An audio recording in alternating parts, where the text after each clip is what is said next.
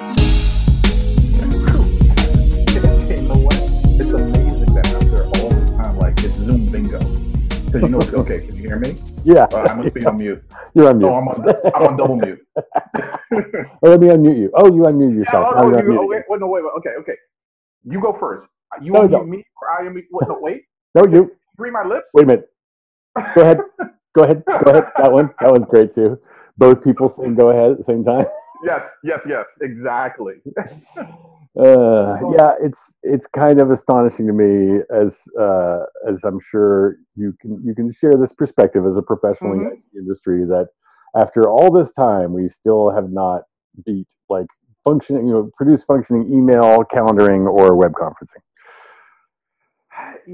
I think it's right up there, though, Sebastian, with the reason why we haven't made a good tasting NyQuil. Like, I, I, I feel that a race that can get people to the moon, that can Oop. or that Oh, there we are. that can get people from Earth to the moon and back safely, can't make a cough syrup that doesn't make you want to retch and gag. Mm. I mean, we kind of do, but it's called Cabernet Sauvignon. Same effects. Exactly. When, yes, you're right, because I think that's good stuff right there. That is. Sure.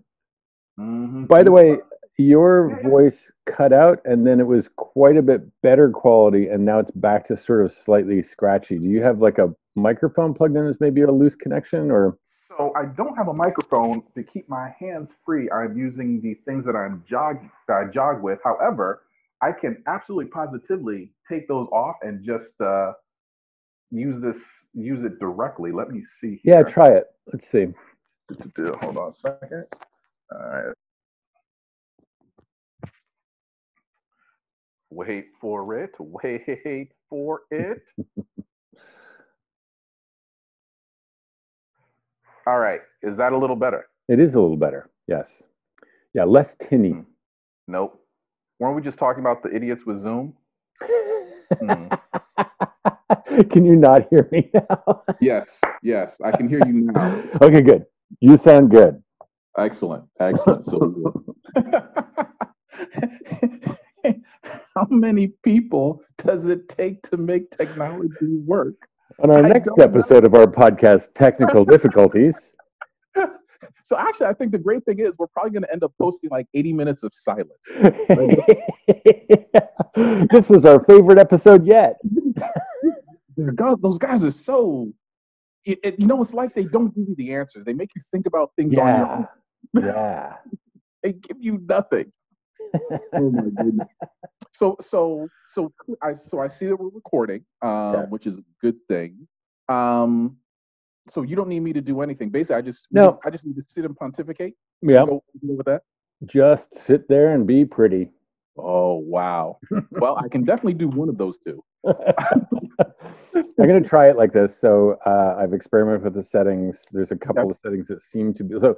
It claims that it's making two audio recordings, one for each of our voices, which is Okay. promising. So it may actually be streaming because the biggest problem with web conferencing is that it is half duplex, right? When you talk, you can't hear me if I'm talking. It's not like a basic telephone call.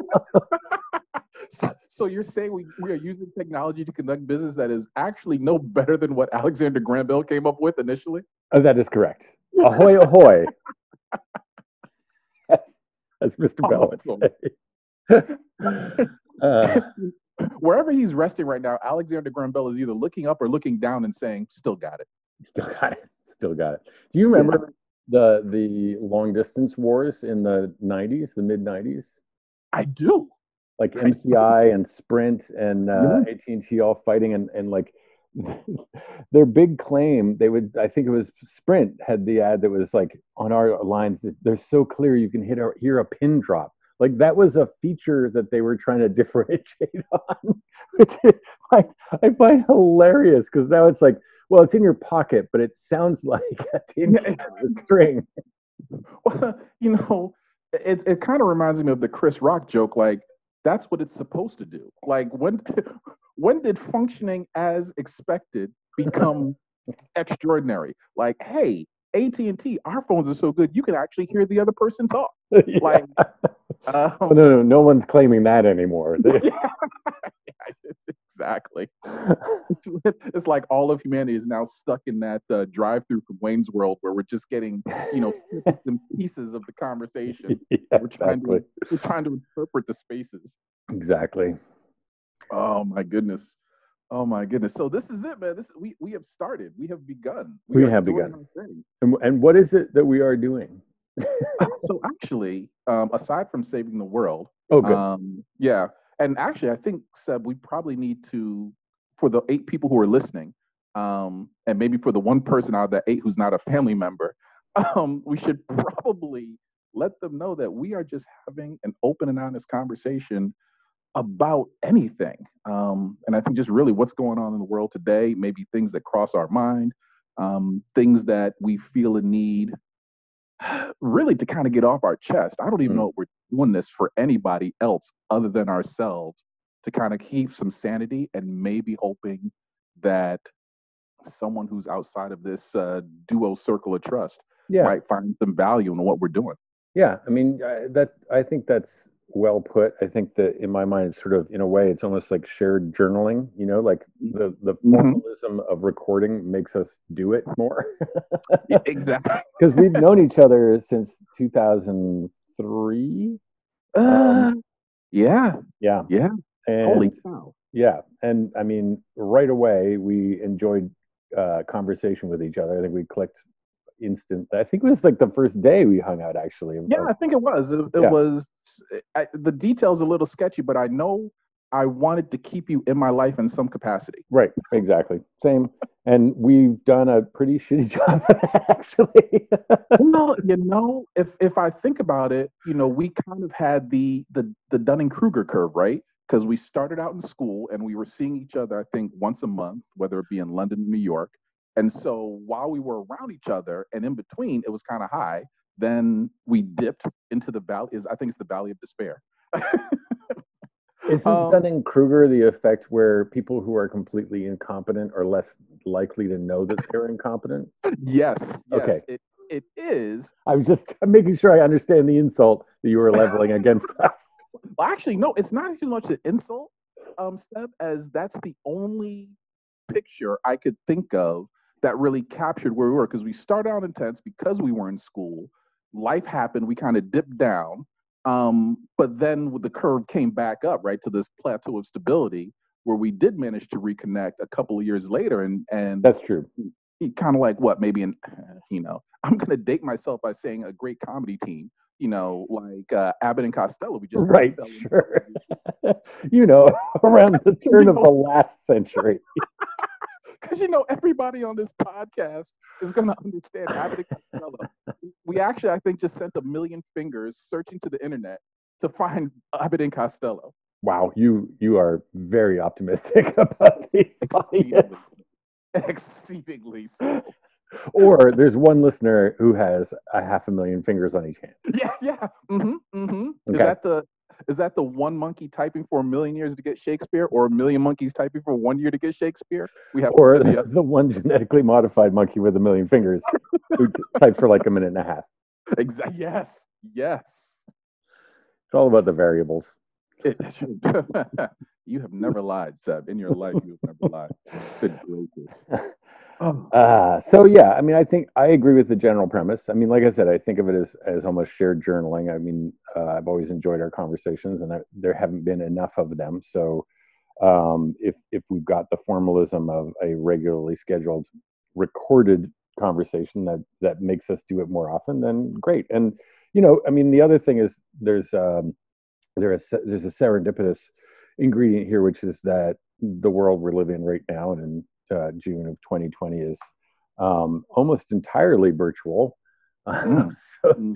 there's, it's weirdly, I mean, I feel like from the time I wake up around 6 in the morning until often to like 7 at night, I'm basically bouncing from one one virtual conversation to another, which at first was kind of exhausting, but it's kind of I'm kind of adapted to it. So it feels like it's easier to do this and make it a habit now under these circumstances than it would have been when there's we could go to the park or go to the you know what I mean. There was Yeah, too there's many less places.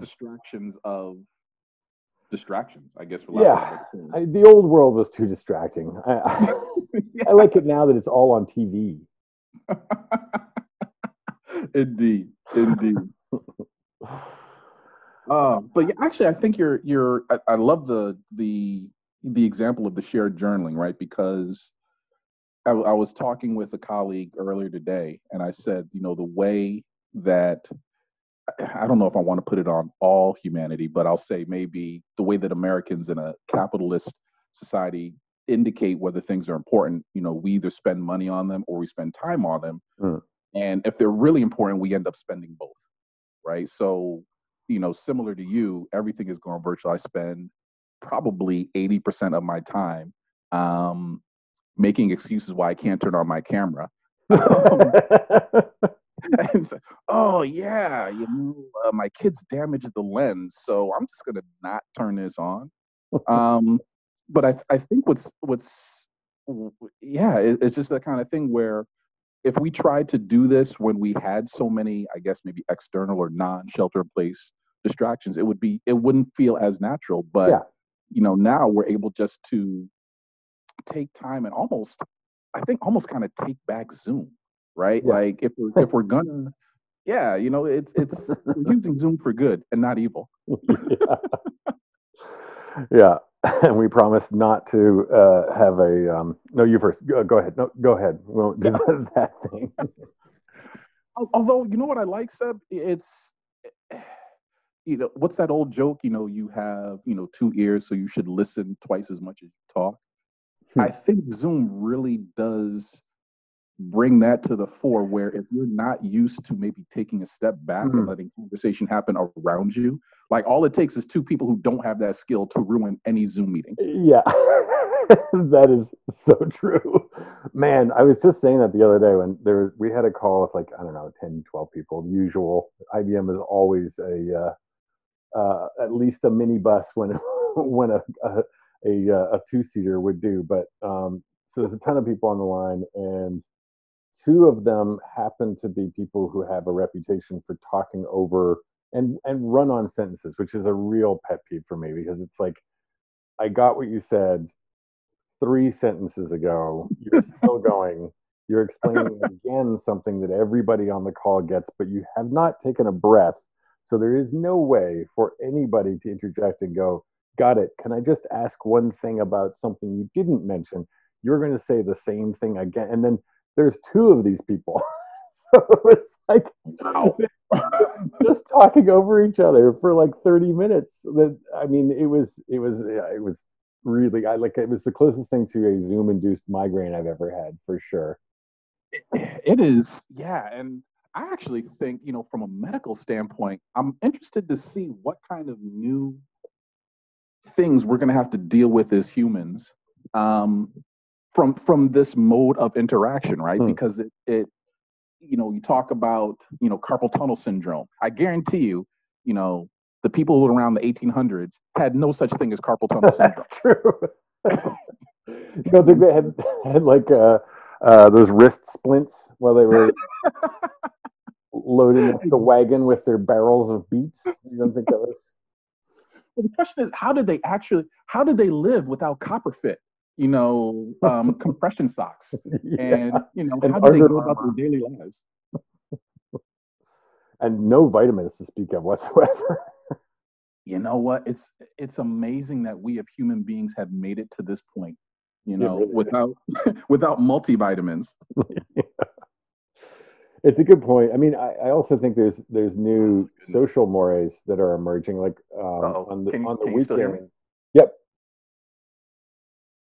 Mm. Are you there? Oh boy. More technology. What did you do now? You just have to not touch anything, Darius. Wow. You know what? Luckily, this is the first. You can edit this out, right? Yeah, sure. Or I'll leave it Perfect. Because you're going to have to. in. Let's try it again. Yeah. So, I mean, I do think there are new patterns, social Oh, I know patterns what happened emerging. because I. Mm, right again. How was that? Yeah, I can still hear you. Yeah. Hmm. Am I cutting Yeah. off? No, because I tried to do something smart and actually put on a headset, which is what I get for thinking. But then when I plugged it in, it actually ended up going back to my Bluetooth device. Basically, Oh, gotcha, gotcha. yeah, my phone is trying to sabotage my one attempt to expand my reach. My And phone hates me, I think is what it comes down to. yeah, yeah, they all do. I mean, that's why we're going to get Skynet for sure. Actually, I think Skynet's already here, and I think it's in the form of my spell checker, because that little son of a gun makes me look like an idiot. It either sends wrong. Actually, you know what? It's really not my spell checker, Seb, as much as it's my talk to text. I think talk to text is really the embodiment of Skynet at this point. Yeah, that ducking technology, it's terrible.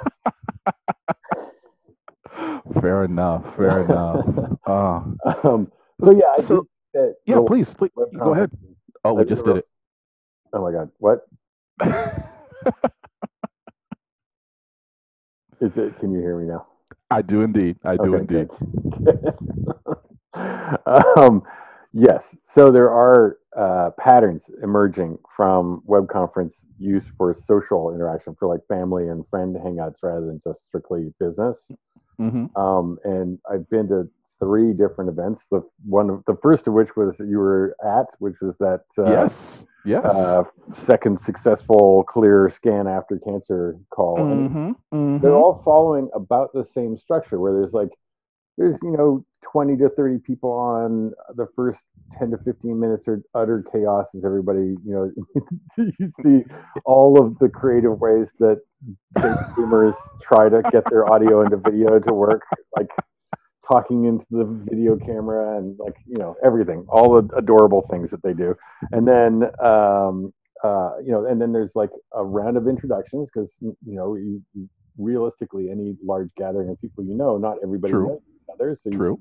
orient yourself with the rest of the people, how the main person or whatever, and then sharing of stories, right, like little bits and pieces of but the cool thing about it is that because the audio on these things is so crap, everybody's forced to stop and listen to that one person. You can't have side conversations. There's no pulling somebody aside or getting distracted or getting into another conversation and losing track of what's going on. So everybody has the stage for a small period of time, and it's less than you would be, talking in a 2 hour event in normal circumstances. But you get to hear from everybody, and there's more of a complete kind of. It's slightly formal and it's slightly presentation style, and you get a lot more stories, and everybody sort of gets a chance to share what they want, which is really interesting.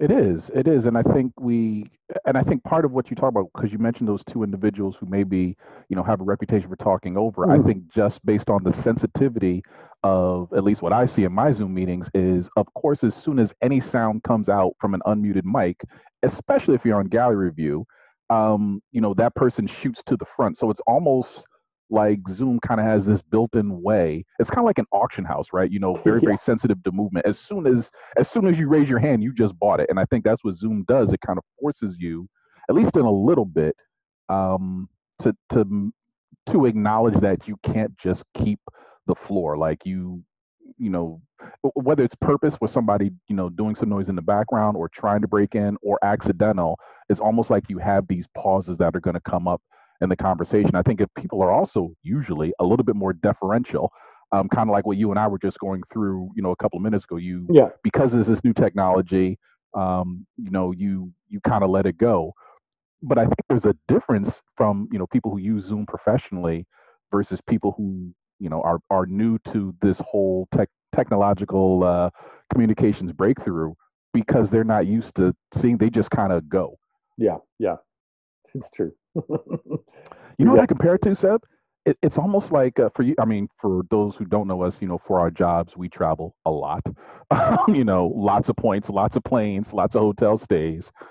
It kind of reminds me of people who, when you come into the airport, like I think those of us who travel a lot, on the rare times when I go to an airport that doesn't have clear, like I'm looking for the lines to avoid. Yeah, I'm yeah, like, yeah. oh, this person doesn't travel at all. That's going to be a nightmare. Yeah. I clearly, this other line may be longer, but I know that that person is going to hold it up. Let me go over here. Yes, you definitely develop a newbie traveler radar when you're approaching the security line if you do it enough.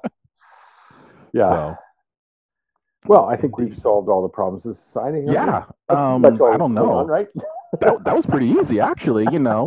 I'm wondering if there are any aliens who are tapping into this cow podcast who need us to solve something for them.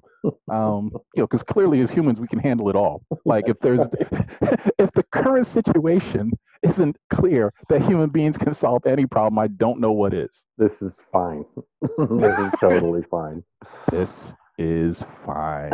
And actually, I mean, I know we're probably going to talk about something more. Mm, Actually, no, this is because it's journaling, so we're just going. But I'm also amazed how things have quickly entered into the lexicon, right? Mm. So you notice that there was no explanation needed for this is fine. And you Nope. and I have never sent any message that has, an emoticon or an emoji about this is fine. Yeah. But I guarantee you, if we both had to draw that picture, Yep. well, probably you because you draw better, but you'd roughly see some attempt at us to to replicate, a dog in flames, and Yeah. it's I'd amazing be how these cheating things are just because kind of going in. I'd be cheating because I own that T-shirt. So Very well, very well. But yeah, I mean, if so, for example, if I say to you face palm, yeah, a lot of people are instantly going to think of Picard now. Like yeah, yeah, that's just the way it is. yeah, yeah, yeah. I mean, that's so. That was one of the things I was thinking about when I was thinking about Yeah. this first conversation. Is like, uh, are you optimistic or are you pessimistic right now, and why? Mm. So I will say that I am optimistic because the alternative is too scary to contemplate. Yeah, same. And then I try to think of other reasons to prop up the well. I don't like the alternative, right? Exactly. Exactly. Because, like, It's for yeah. example, like I mean, the as you said, the instantaneous or near instantaneous communication of ideas and concepts. I feel like, for example, the horrific violence that we're Mm, seeing now has always been perpetrated on people of color in this country. We just see it now, and it's horrible that we see it. But I'd rather be seeing it because then we can do something about it. So, like, the technology has exposed to people who didn't want to know about it, didn't realize how big it was, or were mhm. trying to actively deny it. Um, they can't, right? I mean, it's there. We see it every day, and like that's it feels emotionally like things have gotten worse, but rationally, I know all that's happening is we're witnessing it more, which is ultimately a good thing. I mean, that's where my optimism comes from. Is like Yeah. the cost, the price in human suffering and pain has always been there. We're seeing it, and that it's not. It feels painful. It is painful. It was just the pain was being borne by a smaller number of people who actually witnessed it. Now we're all witnessing it. Yeah. Yeah. And actually I have this is why I love talking to geniuses. It's a good point Where you got because one? Where are they joining? I'm just assuming you are. I mean, I know it's not me. So but I think what you're talking about is interesting, and the 2 points I would offer on that are, one of the things that hastened the approval of, voting rights and the civil rights acts were the horrible treatment that Bull Connor, you know did to the protesters in Alabama, right? And Right. so it's That kind of we like, that they well, saw on TV. exactly, because Yeah. TV was or at least you know TV was had been around for a while, but it was new that it exposed that, right? Because Right. before it would have been, still photos, or it would have been a radio broadcast, right? But Right. for people to see it, especially maybe people who, like you said, similar, right, didn't acknowledge that it was happening, didn't want to think that the United States could have a sheriff or a person of authority who would sick dogs on human beings and Mm, protesters. There was no denying that. And the other thing I say now is I think the forces that sow dissent, um, and disruption and disharmony, um, in the United States, I think have learned, because what did we see when people started broadcasting things live? We saw the idea that these were actors. Like what you saw, right, you really didn't see. Sandy Hook was done by crisis actors. right, The 75-year-old protester in Buffalo who got pushed down, yeah, he really didn't fall that hard. You right. know, it's this idea of what you are seeing, you are not really seeing, I think is an instantaneous reflex to the idea that news happens so instantaneously and video can be shared instantaneously around the world on numerous platforms. You almost have to come up with, well, what's going to be your authoritarian lie Right. to help people, or to get people to the point where it's either fake news or they're not seeing what they're seeing. Yeah. Yeah. Yeah. In fact, I mean, Orwell, in Mm-hmm. 1984, what's it? Mm. The the party told you to not to believe the evidence of your senses.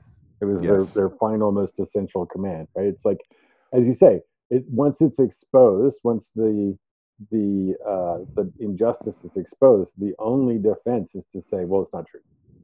Yeah. Like, you didn't see what you just saw. It's and I think it comes almost down to, I'm not going to go George Orwell, I'm going to go Eddie Murphy. Are you going to believe me or your lying eyes? Yeah. Right? And so, wasn't me, but I just saw you. Nah, wasn't me. But I saw you. Yeah, wasn't me. Yeah. Well, maybe it wasn't you. It's this idea of, I think sometimes people used to gaslight to maybe get out of trouble. Like, Mm. somebody's like, oh, no, that wasn't me. You must have seen something else. It's not a big deal. But now it's almost like gaslighting is used as the first step. Like, you don't even have Yeah. to Yeah. get Yeah. caught in the lie. Like, Yeah. I'm making up a term here on our first podcast, pre gaslighting. I'm going to so soften you up with pre gaslighting that I don't even have to gaslight you anymore. And we're talking about lighting farts, right? That's what we're talking about. Maybe. Maybe we are.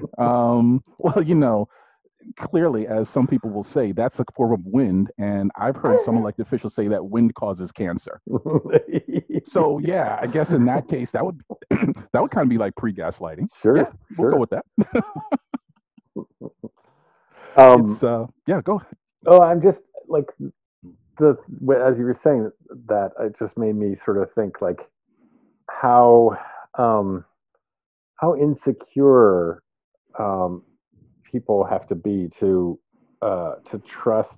Like, we give so much power to somebody in a position of authority that they can say, "You didn't just see me do that. I Mm, didn't just say that. That's not what I said." Even when we heard and saw them, right? Well, the mm-hmm, amount of normalizing that's going on right now is astonishing, and it just makes me realize like how much we're programmed to want the people in charge to be competent. Like, well, we will lie on their behalves to make them like okay, right? It's sort of like a childhood thing. Like your parents are super dysfunctional and whatever, alcoholic or abusive or whatever, and you construct this whole sort of lie to yourself in the outside world that like this is fine, mm-hmm. right? Yeah, it's there was a cartoon. I think it's written by Tom Tomorrow, called This Modern World, Mm-hmm. where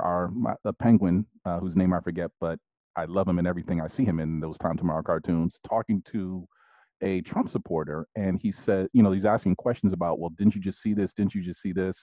The Trump supporter keeps denying it, and finally at the end, the Trump supporter says something I think hits upon what you're getting to, and he's like, Trump can never fail; he can only be failed.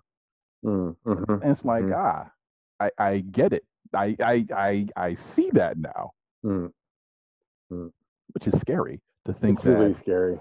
you know, and I'm sure at some point in time, assuming they even allow us back on whatever podcast medium we post this, um, when we do a subsequent ones, you talk about this concept of infallibility, and you know, I guess I'm old enough to remember where the only political leader who was truly thought of as infallible by a large majority of his followers was the Pope, right? Right. And there are a lot of other reasons why that was, but even your elected officials, they could be popular, but it was at least acknowledged that they could make and would make mistakes because they are human. Mm.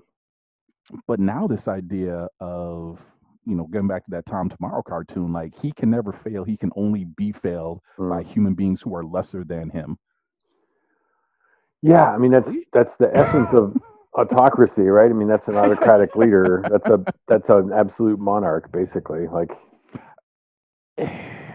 Yeah, you're right. A monarch through a and usually those authoritarian dictators come up through some sort of government that was actually functioning, maybe right, not functioning perfectly, but it did have right, some norms right. around it before they got there. Yep. And And then they dismantle it all. I've had numerous conversations with a bunch of people, and the one thing I keep coming back to is it is impossible to shame the shameless. Yeah, yeah. You It's a know, very you good point. yeah, you can yell at them at the top of at the top of your lungs, and it just doesn't work. It's kind of like Yeah.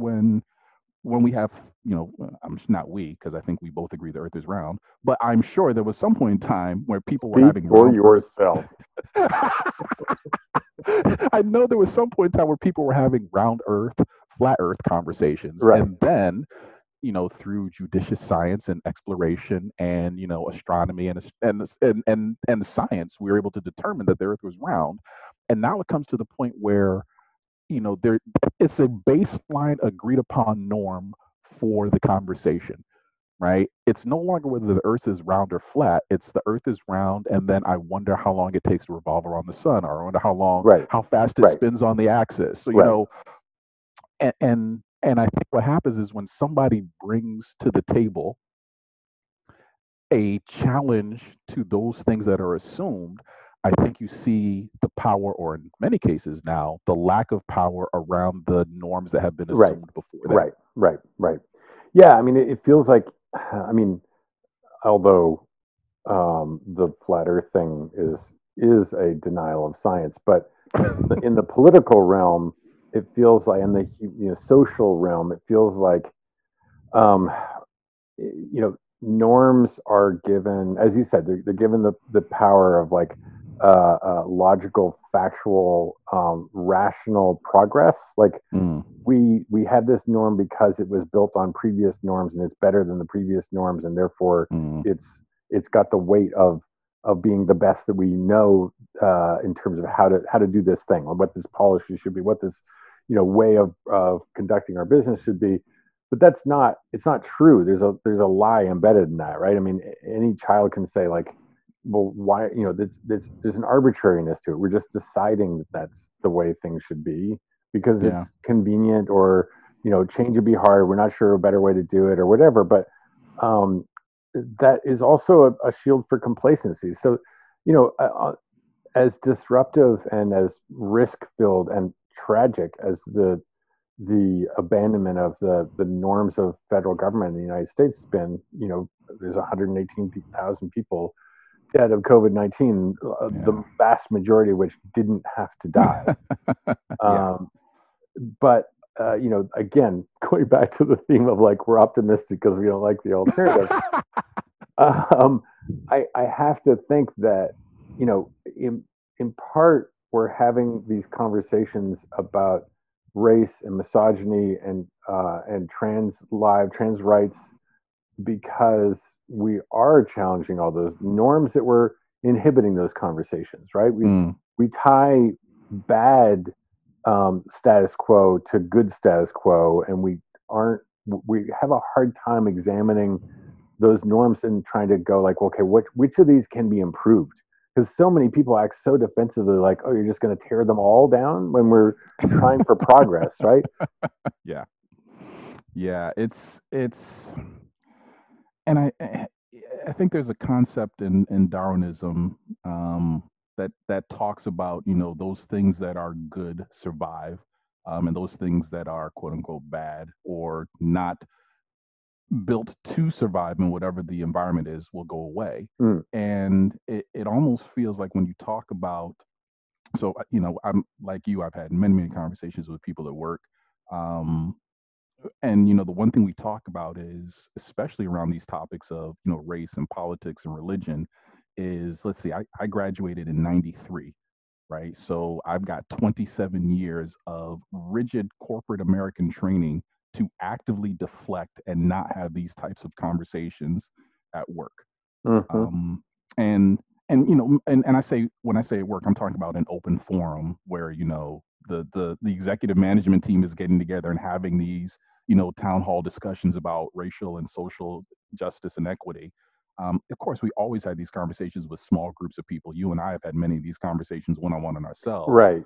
But the idea of, and I'm going to steal a term from someone I was talking to at work, the idea that talking about race and social justice in an open forum was literally the equivalent of committing corporate career seppuku, Right. right? Right. You Right. just, oh, well, I'm glad you enjoyed working here. Hopefully that conversation was worth it.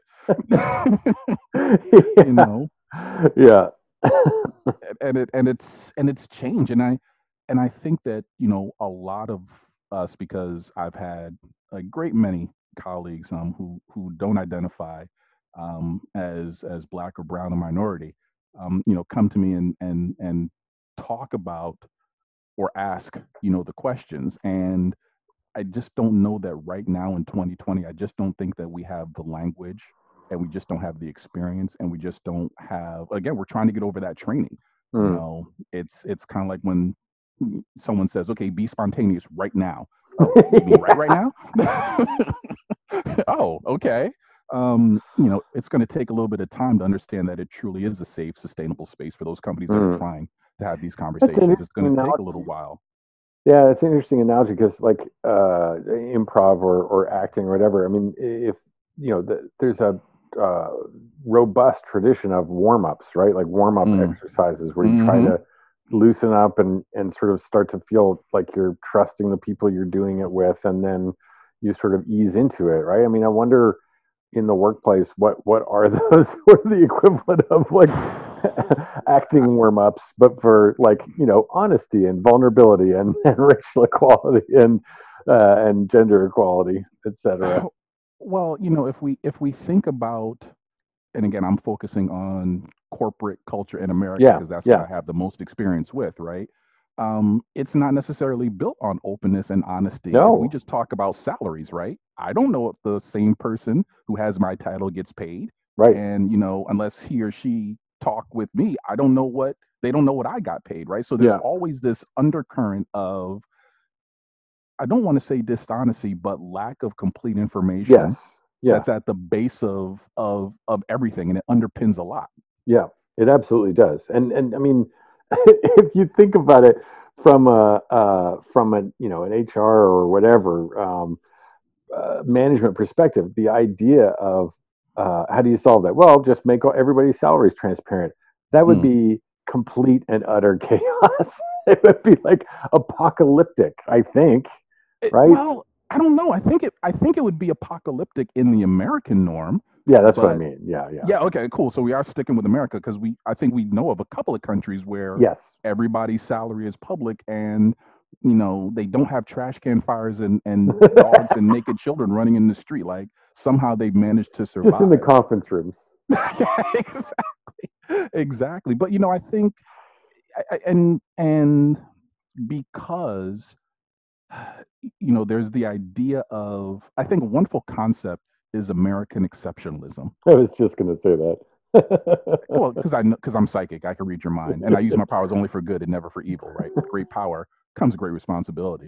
But yeah, this idea of American exceptionalism, I think what we're seeing is that can very quickly get twisted into American awesomeness, Yeah. where this the idea that everybody is this special snowflake, Right. and that, as we heard, President Obama get absolutely pilloried for the concept of, well, you didn't build that. Well, what do you mean?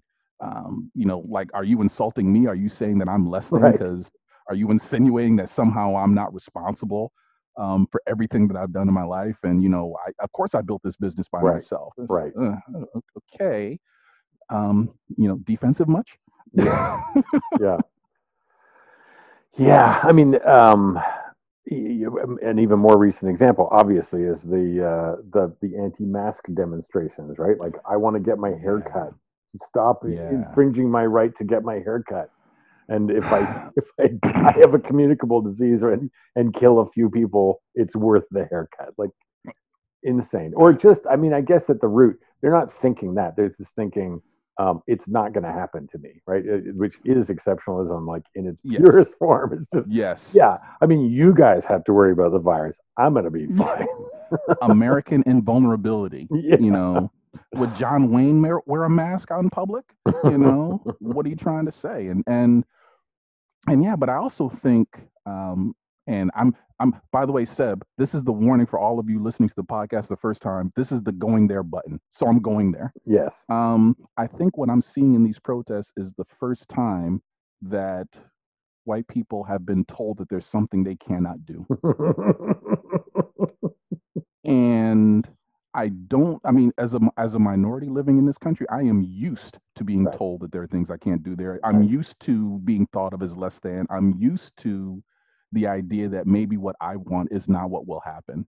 And I think what I'm seeing when you combine that American awesomeness that we talked about with the idea that, you're not able to do X, Y, and Z, I think for a lot of people who don't acknowledge their privilege, this it's you see the reactions, Right. which, the ultimate manifestation is people with guns yelling at cops. Yeah. Yeah, I know. God. Did you see in Albuquerque there was like a militia force out, or like I think they call Yeah. themselves public safety or public service militias, Yes. We are bozos here with to help guns. you. Yeah, and they shot somebody, and the police calmly and peacefully detained them, took their AR-15s and other weapons from them, and then like loaded them gently into the back of police cars. You know what? As my wife and I joke all the time, I would say to that, must be nice. Must be nice, yeah. Must be nice. I can't even fathom what it would take, if those protesters looked different. Yeah, I know. I know. And I know. and I By think the way, also, not that I yeah, think everybody who's protesting should be carrying AR-15s. yeah, right. Like, let's not take it to Those that are level of mass no. isolation. Yeah, I don't think that's the equality we're really arguing for. No, we are not. We are absolutely, yes. To be clear, when you go back and edit it, you'll take that part out. Uh, It is. It is. I'm so going maybe all the way back to what we talked about. Why am I optimistic? hmm, I'm optimistic because it seems like this has been that seminal moment. I mean, kind of going back to what I talked about, people seeing the protests right, in the 60s. right, It's this moment in time, because I will tell you that although I've had a lot of colleagues reach out to me over, the recent protests and George Floyd, I had no colleagues reach out to me when Eric Gardner was killed. I hmm, had no hmm, colleagues reach out to me when and Brown was killed, or right. Tamir Michael Rice, Brown, or yeah, Trayvon Martin, yeah, right? So it feels like there's an acknowledgement that something has shifted. I'm not yeah, quite sure what it is, yeah. but something has shifted. So yeah, I guess I'd be interested, Seb, from the perspective of somebody whose aspects of diversity are not, subjugated in general society. Like, what do you see has changed about Hmm. the questions and the narratives that are coming up?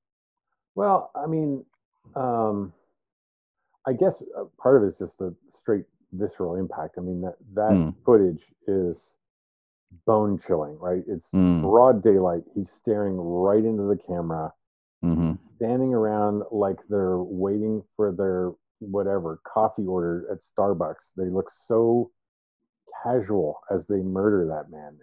Yeah. It's Yeah.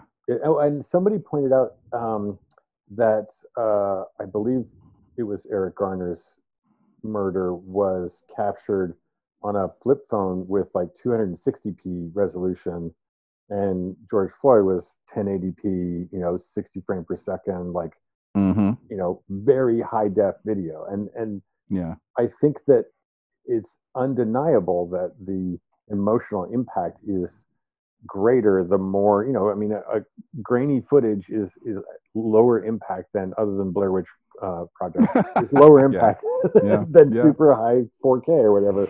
So I think it's partly that. I think it's partly that we're not a minority online society anymore. We're a not even a we're a plurality. We're a super majority online. Everybody's online, right? Every Mm-hmm. generation, every walk of life, everybody's got a smartphone. Everybody's consuming media while they're waiting in line or on the toilet or whatever. So there's a Yeah. more universality. Which, back to your point, I mean, similar similar inflection points with the injustice, with the abuse that was televised that led to in large parts of the Civil Rights Act. It was better quality. It was in prime time. It was better quality video or sort of Mm-hmm. film.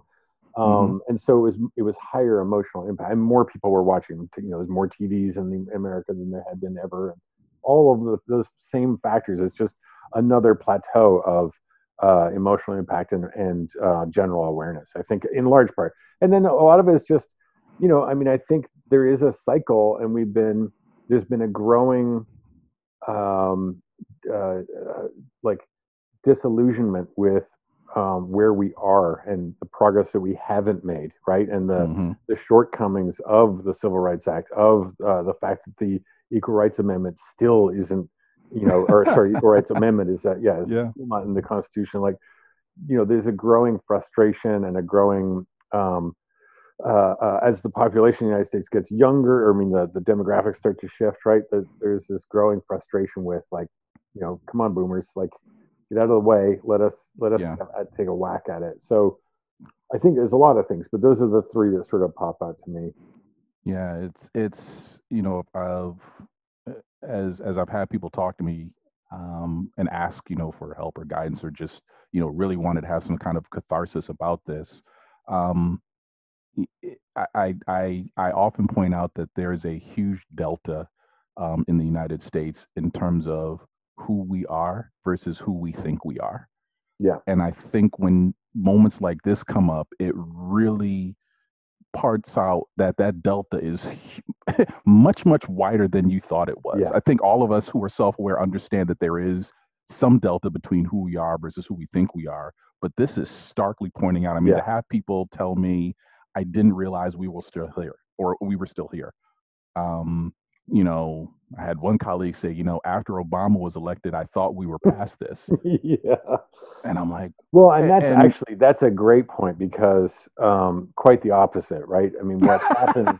Well, I mean, it started to flush them out, basically. Like, yeah, the Tea yes, Party stuff was like 99% racism and a little bit of just confusion about how the economy works, basically. Like, that's good math right there. That's good thank you, solid math right there. thank you.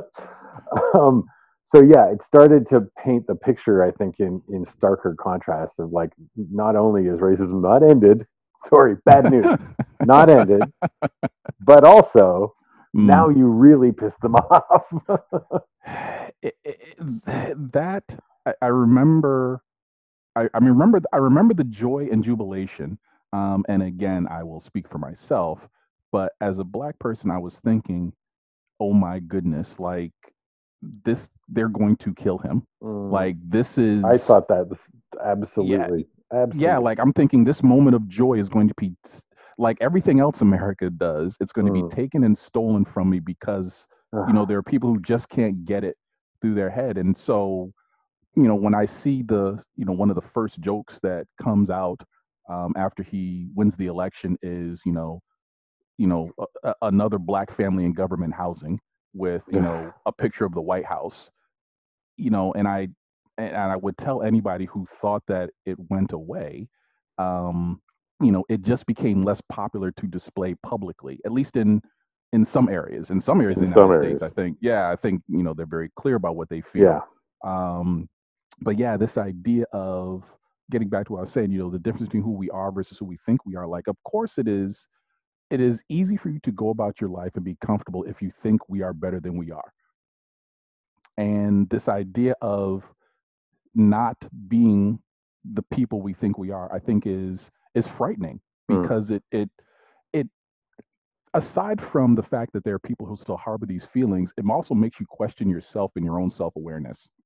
And that's what I see a Yeah. lot of my white colleagues coming out with, like, wow, a lot of what I thought, in terms of, things getting better or things improving isn't true. What else do I need to question? Yeah. Yeah. I mean, I have to be 100% honest. I certainly knew that that this level of violence against black men in particular, but Hmm. minorities of all stripes and trans people was a major problem. I did not know the extent of the problem. I didn't until we Mm. start. I mean, what it was maybe 3, 4 years ago. I can't remember the name of the project, but some group of data scientists tried to start actually getting a count, right? And like they're very, very careful about not collecting that data for all these Hmm. reasons. And the numbers were just staggering. Like, it's it's more than a daily. It happens all the time, Yeah. and that's just in on the streets in our cities. The prison populations. I mean, Ouch. yeah. I mean, we haven't even started. There aren't smartphones there yet, right? I mean, like, It, oh, I forg and there are going to be a lot of things, I'm sure, as we come up on this podcast, things we've heard and things that we know, but we can't necessarily directly source them. But I mm, will offer that, you know, one of the things I've heard is that, you can judge a society by how it treats its prisoners, how it yeah, treats the least of them. And to your point, um, there seems to be this idea sometimes that, well, there are more black people in jail because black people commit more crimes. And it's like, every data scientist, when controlling for all factors, no, yeah, says something that is patently not true. it's the People opposite. of all ethnicity, yeah, people of all, actually, I don't even know if it's the opposite. I think what it comes down to is people of ethnicities, all ethnicities commit crimes at roughly the same rate. What we have Yeah, true. is What actually was thinking enforcement. was immigrants, people who are Oh, not oh yeah, citizens. yes. Oh yeah. Well, Much less exactly right. crime. If there's anybody who's trying to stay off the radar of Yes, police, exactly. it's people who are here illegally, not likely to call. Even legal. Yeah, I mean, they just have more at risk, right? I mean, yeah, they know that the consequences are going to be well, and not only that. I mean, there's so much intentionality in coming to a new country and have facing all the challenges of often language, certainly culture, possibly different standards around what skills are required. If it's you're talking about, how many taxi drivers have you met in New York City where yeah, doctors or nurses or yeah. some other Yeah. profession? Like Mm-hmm. the idea that you're going to be that disciplined and that motivated to get your family to a new place and then whatever commit crimes for sport is so patently insane. I don't know that risk profile exists in a sane, Right, mentally competent human being. right. To get here, you have to be a person who's Well, you got have to your go shit through so together. much. Yeah, exactly. Yeah, and I'm not familiar with all of the hurdles that you have to go through to be a citizen of the United States, or even to get here legally and work to become a citizen of the United States. But suffice it to say, it is not a process that you wake up on a Monday and it happens on a No, Saturday. Like, no.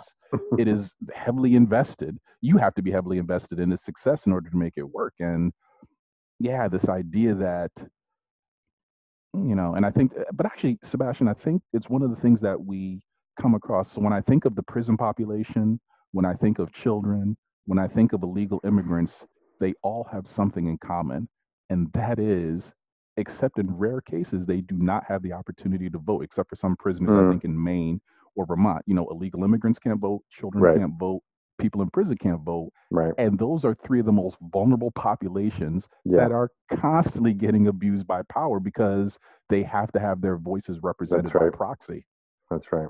if at all. Yeah. Yeah. If If at at all. all. Yeah. Which Although, actually, I don't know may if that's give you a true. maybe I might, give you a hint yeah, why the Republicans' main strategy for the next election is to to suppress the votes. yeah. But I love the saying the quiet parts out loud aspect of Yes, my favorite part yes. about him. And I have a lot of favorite aspects about Donald Trump. But really, the only one I appreciate is the fact that he says the quiet part out loud. And there was that interview where he said, "Oh, if there's all these vote by mail initiatives, if we let them all go through, you'll have so much turnout to vote. We'll never win another election again." Wow. It's That's what I I call motivation.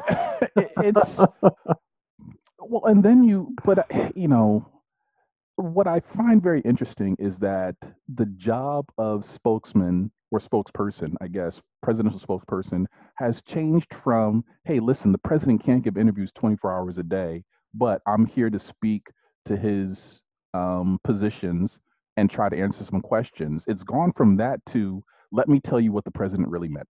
Yeah, yeah. No, You no, no. know, let He didn't mean what he said. Back to our starting point, right? Like, do not trust the evidence of your senses. I know that's what you heard, but here's what was in his heart.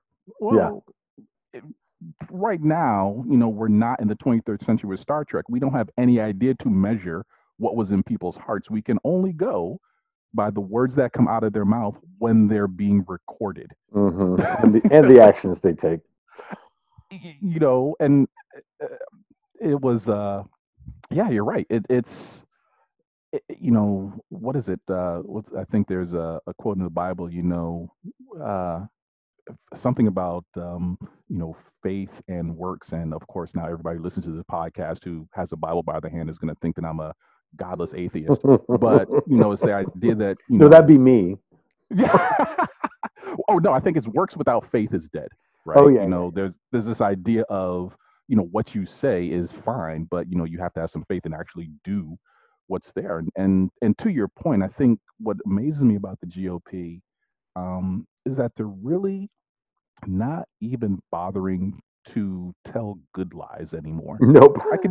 I could usually depend on the GOP to give me good lies, things that had the veneer of Yeah, acceptability, or it was spin, right? It's I don't agree with you, but okay, that's spin and that's yeah, fine.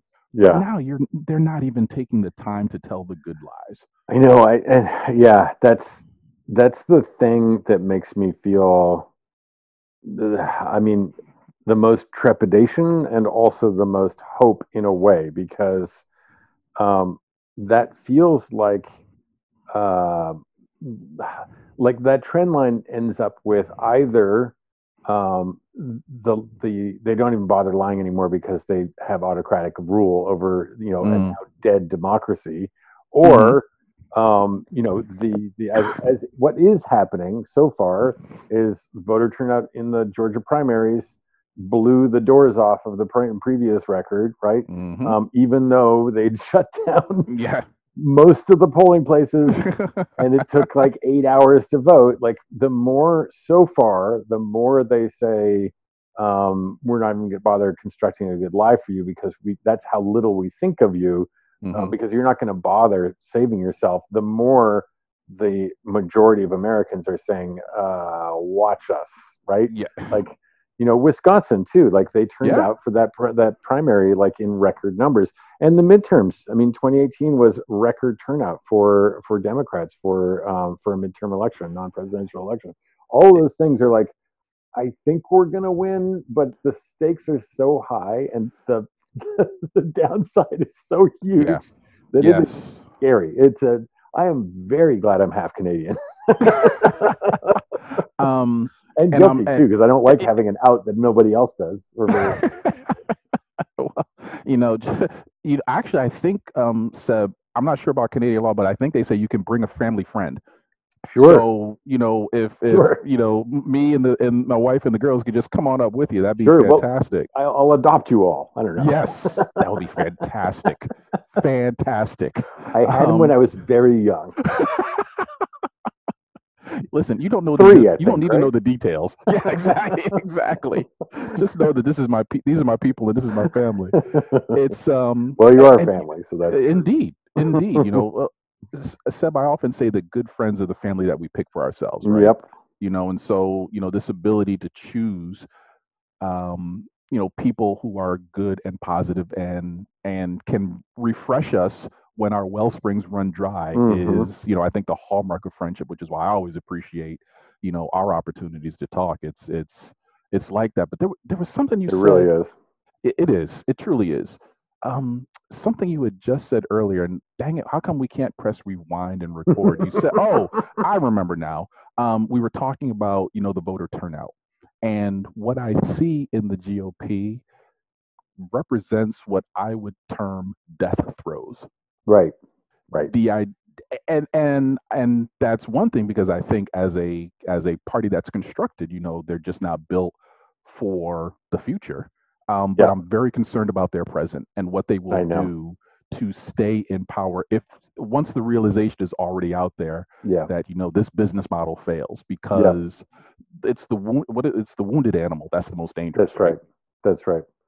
You Yeah. know, Exactly. And I mean, and even the wounded animal who can. I mean, if you look at this as being the GOP's end game, intentional or not, hmm um, in some ways, this is just a really slow motion rise of a fascist party, right? Like hmm Hitler did this over the period of like 10 years or whatever. hmm They just did it over like 80 years, like. By the way, bonus round, it only took us an hour and a half to get to Hitler. It only took like Godwin would be proud. exactly. I don't know what the over under was, but I had to believe it was under 90 minutes. Oh, I thought it was going to be like 30 seconds in, honestly. We've been very delicately picking our way around the topic. Yeah, yeah. But I mean, you're nailing it, right? Whether purposeful or unintentional, this is what this looks like when you have rationalized, you know, accepting those things that go 100% against your core beliefs. Hmm. And somehow If they this is ever had core okay. beliefs. Well, If it wasn't just I'd say window convenient dressing. core beliefs. Yeah. Well, at some point, they became just whatever the opposite of the other aisle is. And while I had definitely have issues with Democratic, candidates and Democratic politicians and Democratic policies, you know, the the at a on a whole, the Democrats seem to be for something, and Yeah. Republicans have morphed into this just against the Democrats. Yeah. Well, or for nothing at this point. I mean, they are the definition of nihilists at this point. They're a death cult. Like Yeah. they're literally a death cult. They're not. They're no one in the Republican Party is saying, "Hey, can we figure out how to make less people die?" Like it's not a priority for them. Sebastian, our human capital stock is willing to get back, is ready to get back to work. If Grandma's you had a good run, but she knows those burgers need to be flipped. exactly, That hair's you, got to be cut. what? Yeah, I mean, there's 100 million tickets sold for the Tulsa rally, so You know, it's uh, and by the way, just in general, even though I've been to events at sports arenas and there's usually a large, small print on the back of the ticket of all the things that they're not responsible for. yeah, But I have never been to a sporting event where I have to sign a waiver that says, by the way, if you catch a communicable disease, and you die. cannot sue anybody Not our fault. associated with the arena or the sports. Well, and No, no, there's gonna be so much peer pressure to not wear masks there too, right? no. I'm not sure if we're going to post this on the PG or the R-rated version or whatever platform, but this is going to be a cluster. Yeah, the cluster And I duck. think, yeah, I auto well, I corrected think, it for you. yeah, I think it's going to be a cluster in both ways. I think it's going to be a cluster duck, and I think it's also going to be a cluster of an explosion of new cases. Yeah, Like no kidding. it is going to be a true cluster. Yeah, no kidding. Yeah, and And there. there you go. So there's a way in which the GOP is not like the Nazi Party because The Nazi Party picked a group that they could other and Yeah. feed their death cult with. The GOP appears to be feeding their death cult with their own supporters. It's There is, not a good strategy, guys. you know, I understand that some of you were former lobbyists for Altria, which used to be owned as Philip Morris. I get Oh, that. yeah, true, So I understand you're used to true. putting out a Familiarity product with that death, yes, with exactly, and putting marketing out a death. Oh, and and put don't forget all the arms dealers and DoD contractors. Like that is their people. You're right. well, if you put out a policy or you put out a product, that is responsible for the death of those who consume it, and you don't have people to replace those consumers, right? Okay, fine, cigarettes aren't popular in the United States anymore, but I think we'll just go to the Philippines. Have you seen Um, our bubblegum flavored vape pen tweet? yes, I have. Yes, I have. And by the way, that's not aimed at children, Seb. It's just aimed at adults who really like the flavor and taste of Like bubblegum. bubblegum, yeah. Uh, No, listen, the reason why we have Power Rangers cigarettes is not because we're trying to attract children, but I know that there are adults who want to harken back to a gentler time sure. when they enjoyed the Power Rangers, and we're just trying to tap into that. While smoking. While smoking. By the way, you just made me think of another way that the Yeah. GOP has become a perversion of what they purported to be, which is like the foreign power, like the projection of foreign power, right? The Mm. protecting Mm-hmm. America's interests overseas, protecting democracy around the world. But like basically, it feels like the continual growth of the defense industry was being, was what they weren't meeting their forecasts for profitability, so they just Mm. started selling it all domestically, which is how we ended up with these militarized police forces with tanks and shit. Like it's unbelievable how militaristic our police are now, to the point where when you see cops in there was anyway there was certain Camden, I think, New Jersey, just in their white short sleeve shirts with a regular old police hat on, walking Mm. along with their polyester slacks with the protesters. It looks bizarre. You're like, what is that? Like, is that like a mailman? I don't understand, because Or maybe it's cops a mall have all that, security cop. right? No, they have the tactical gear too, right? And Oh. it's so that we could. I mean, I just saw a stat today. Americans spend. It was Robert Reich tweeted it. Americans spend something like, I think it was 107 or 117 billion dollars more per year on police forces than on public housing. 107 billion dollars a year. So I will tell you that as I will tell you as a black person in America, I listen to the words that people say. Mm-hmm.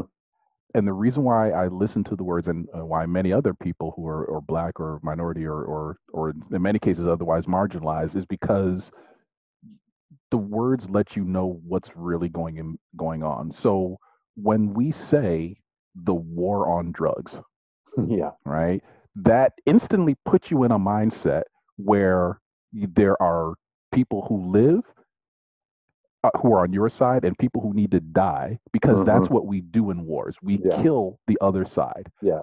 right? And when we send out these police officers with the idea that they're fighting a war, Yeah. it just like, well, if you're going to fight You're a war, right. I guess you need warlike You're right. materials, right? You're right. Um, Yeah. No, and if you just put your finger on probably the exact moment when that transformation started to happen. Exactly right. I think so. And listen, I luckily, I have never been to war, but I've had family members who fought in wars, and I've listened to stories of people who have fought in wars, whether it be going to museums or National Geographic or whatever else. And the one thing that seems to be incredibly consistent is that nobody likes them, and that they're hell, They're and that hell. So I've heard. I've heard exactly. they're hell. If you had a choice, we should all choose not to fight them. If I could give it And 0 stars, I would. basically, war is 0 on Rotten Tomatoes. It's got a 0 fresh rating, right? And this idea of, like what we were just talking about, the whole militarization aspect of this, and I think the other point that I would my point on top of your point, which was on my point, was in a war, it is a fight to the death, and it's not Mhm. so much that you're trying to even beat the enemy or something else. Like you need to make sure that the enemy is destroyed so that it can Yeah, never come back, and you send people out in fear, yeah, right? We send cops out in fear of their lives, absolutely. and and to the point where it goes back to what you were talking about in George Floyd, the idea that there were four police officers standing around, three aiding and abetting in my mind, and one Hmm. actually committing murder. That's kind of what we do. It's this idea that every single threat. What's that joke? If the only tool you have is a hammer, Yeah, yeah. everything looks like a nail. Well, and just in military tactics, the number one tactic is you meet the opposite force with an overwhelming response. Yes, Right? I mean, that's yes. the whole point, because otherwise it's a stalemate, and there isn't a winner, so to speak. It, Uh, this idea that you know the the first response. What I forgot the comedian, but there was a he was making fun of British police officers at the time, who don't carry guns, and their idea was stop or I'll yell stop again. And it's a shame that police officers are not given any tools, in those gradients between 0 and 10, right, in between a complete de-escalation and deadly force. Like they just aren't given any tools to maybe do a 3 or maybe to do a 5. It's like, right. well, if you're not compliant, I must tase you and choke you. Well, and I think that's, to me, the most powerful argument for the defund the police movement, which is the police force as it exists in this country is, every one of them is like the this one goes to 11 kind of force Mm, response that the very, very special elite squads in the UK and other countries that have less militarized police and more peacekeeping police, that they bring them out for when the guy with the gun loses his shit and barricades himself in a yeah. building with coworkers, right? And Hmm. like they're meant for those situations only, which are a tiny minority of the situations that they actually go out for. So they're trained much, much, much more of their training is in de-escalation, and is in social work, is in mental health care. Like it's all soft skills which are meant to help society, be well and civil, right? I mean, Indeed, indeed. It's yeah, it's that yeah that like you mentioned. I think the and and and so I'm actually using what I like to call the 3 R's. So instead of defund police, I like to say, reform, refine, reallocate. yeah, Right? It's this idea of properly constructed. I think police forces can be and are necessary and can be incredibly good. But this idea of, and I keep hearing this narrative on the rare times when I can look at Fox News and not have my eyes burn out of my skull like a Raiders of the Lost Ark, movie is, mhm, it's only a few bad apples. yeah, And right. everybody seems to be leaving off the last part of that phrase, Yes, which is a few bad apples spoil the entire bunch, that's right. right? It's There's a beautiful piece, by the way, by Helen Rosner in the New Yorker, that is, she's a food writer, and it's a okay. description of how apples go rotten, like the whole mechanism of it, and how you have to prevent it, and how you need to take precautions, and if it starts, what steps you have to take. Never mentions the police, not once, and she's very clearly talking about the police. Mm-hmm. Really beautiful. It's Rosner, you said? Yeah, I'll send you the link. Yeah. Yeah, please, please. But I think to your point, it goes back to something I think we were talking about earlier, where, we are not, there's a delta between who we are versus who we think we are.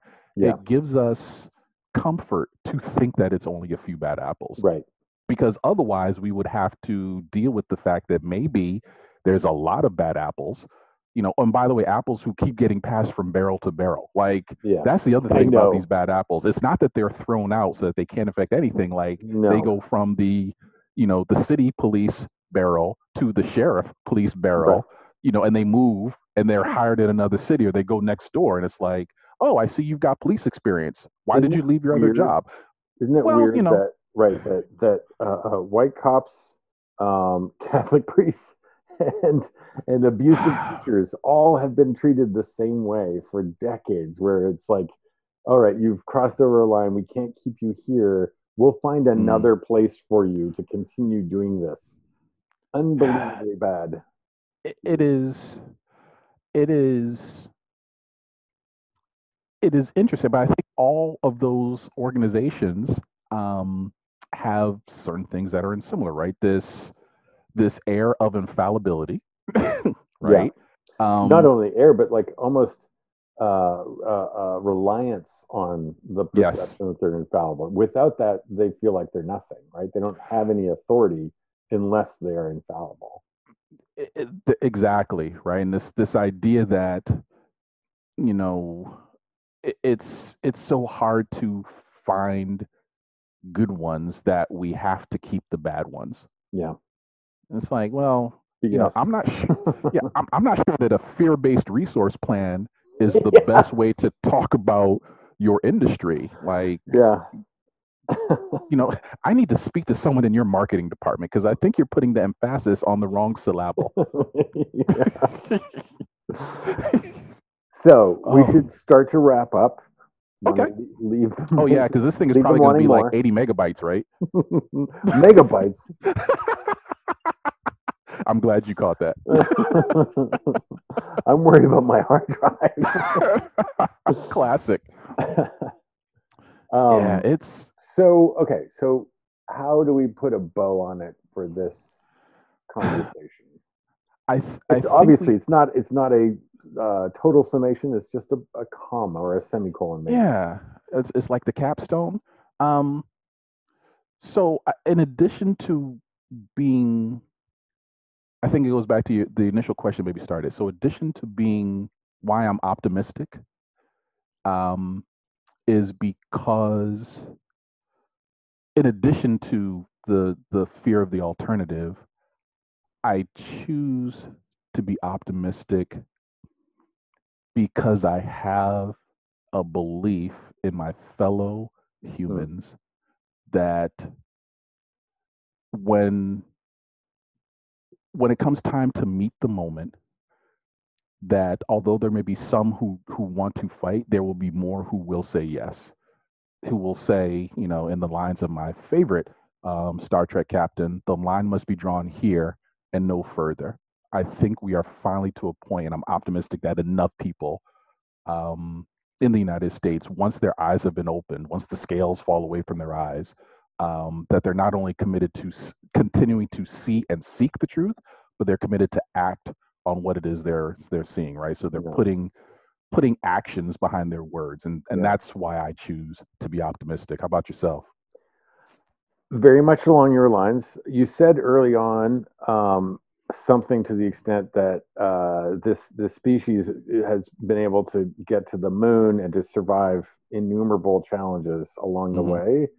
Mm-hmm. I always think about like geneticists believe that at one point the human species was reduced down to 25,000 individuals.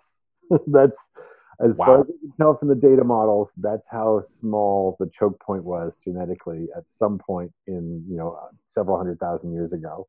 Mm-hmm. Um, when I think about like that, to me is the most evidence-based reason for optimism because almost like we were saying earlier, these moments when there's a tangible existential threat that feels like a species-ending moment, those are the Mm. moments when we're the most aligned. None of us actually want the species to disappear, Mm. Mm-hmm. right? Mm-hmm. We all have the same goal all of a sudden. Like, I don't want to die, Yeah. and we manage. We've managed to survive challenges, external challenges, internal challenges, all kinds of disease, climate shifts, climate change in the past, predation from big scary animals with teeth, Mm. um, warfare amongst ourselves, which has eliminated whole civilizations in some places.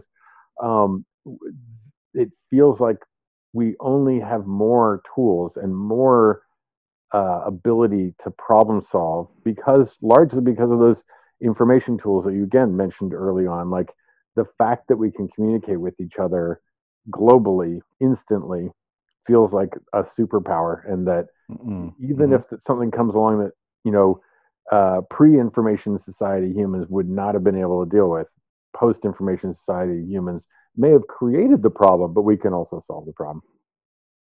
I think so. That's wise stuff. Well, I don't know. So this is our first one, so I'm not quite sure how we end. Do we what? Hey, listen, mom and dad, thanks for listening. Yeah. Your parents are gonna listen? Oh my god. Again, I'm optimistic. Remember, that's my that is my goal. Actually, they have to, because I'm going to pick their rest homes. So yeah, they know where they've got it. They know what side their bread is buttered on. No, it was fantastic, Seb. Yeah. I'm glad we did it, and I don't care if no one listens. It wasn't for them; it was for us. That's right.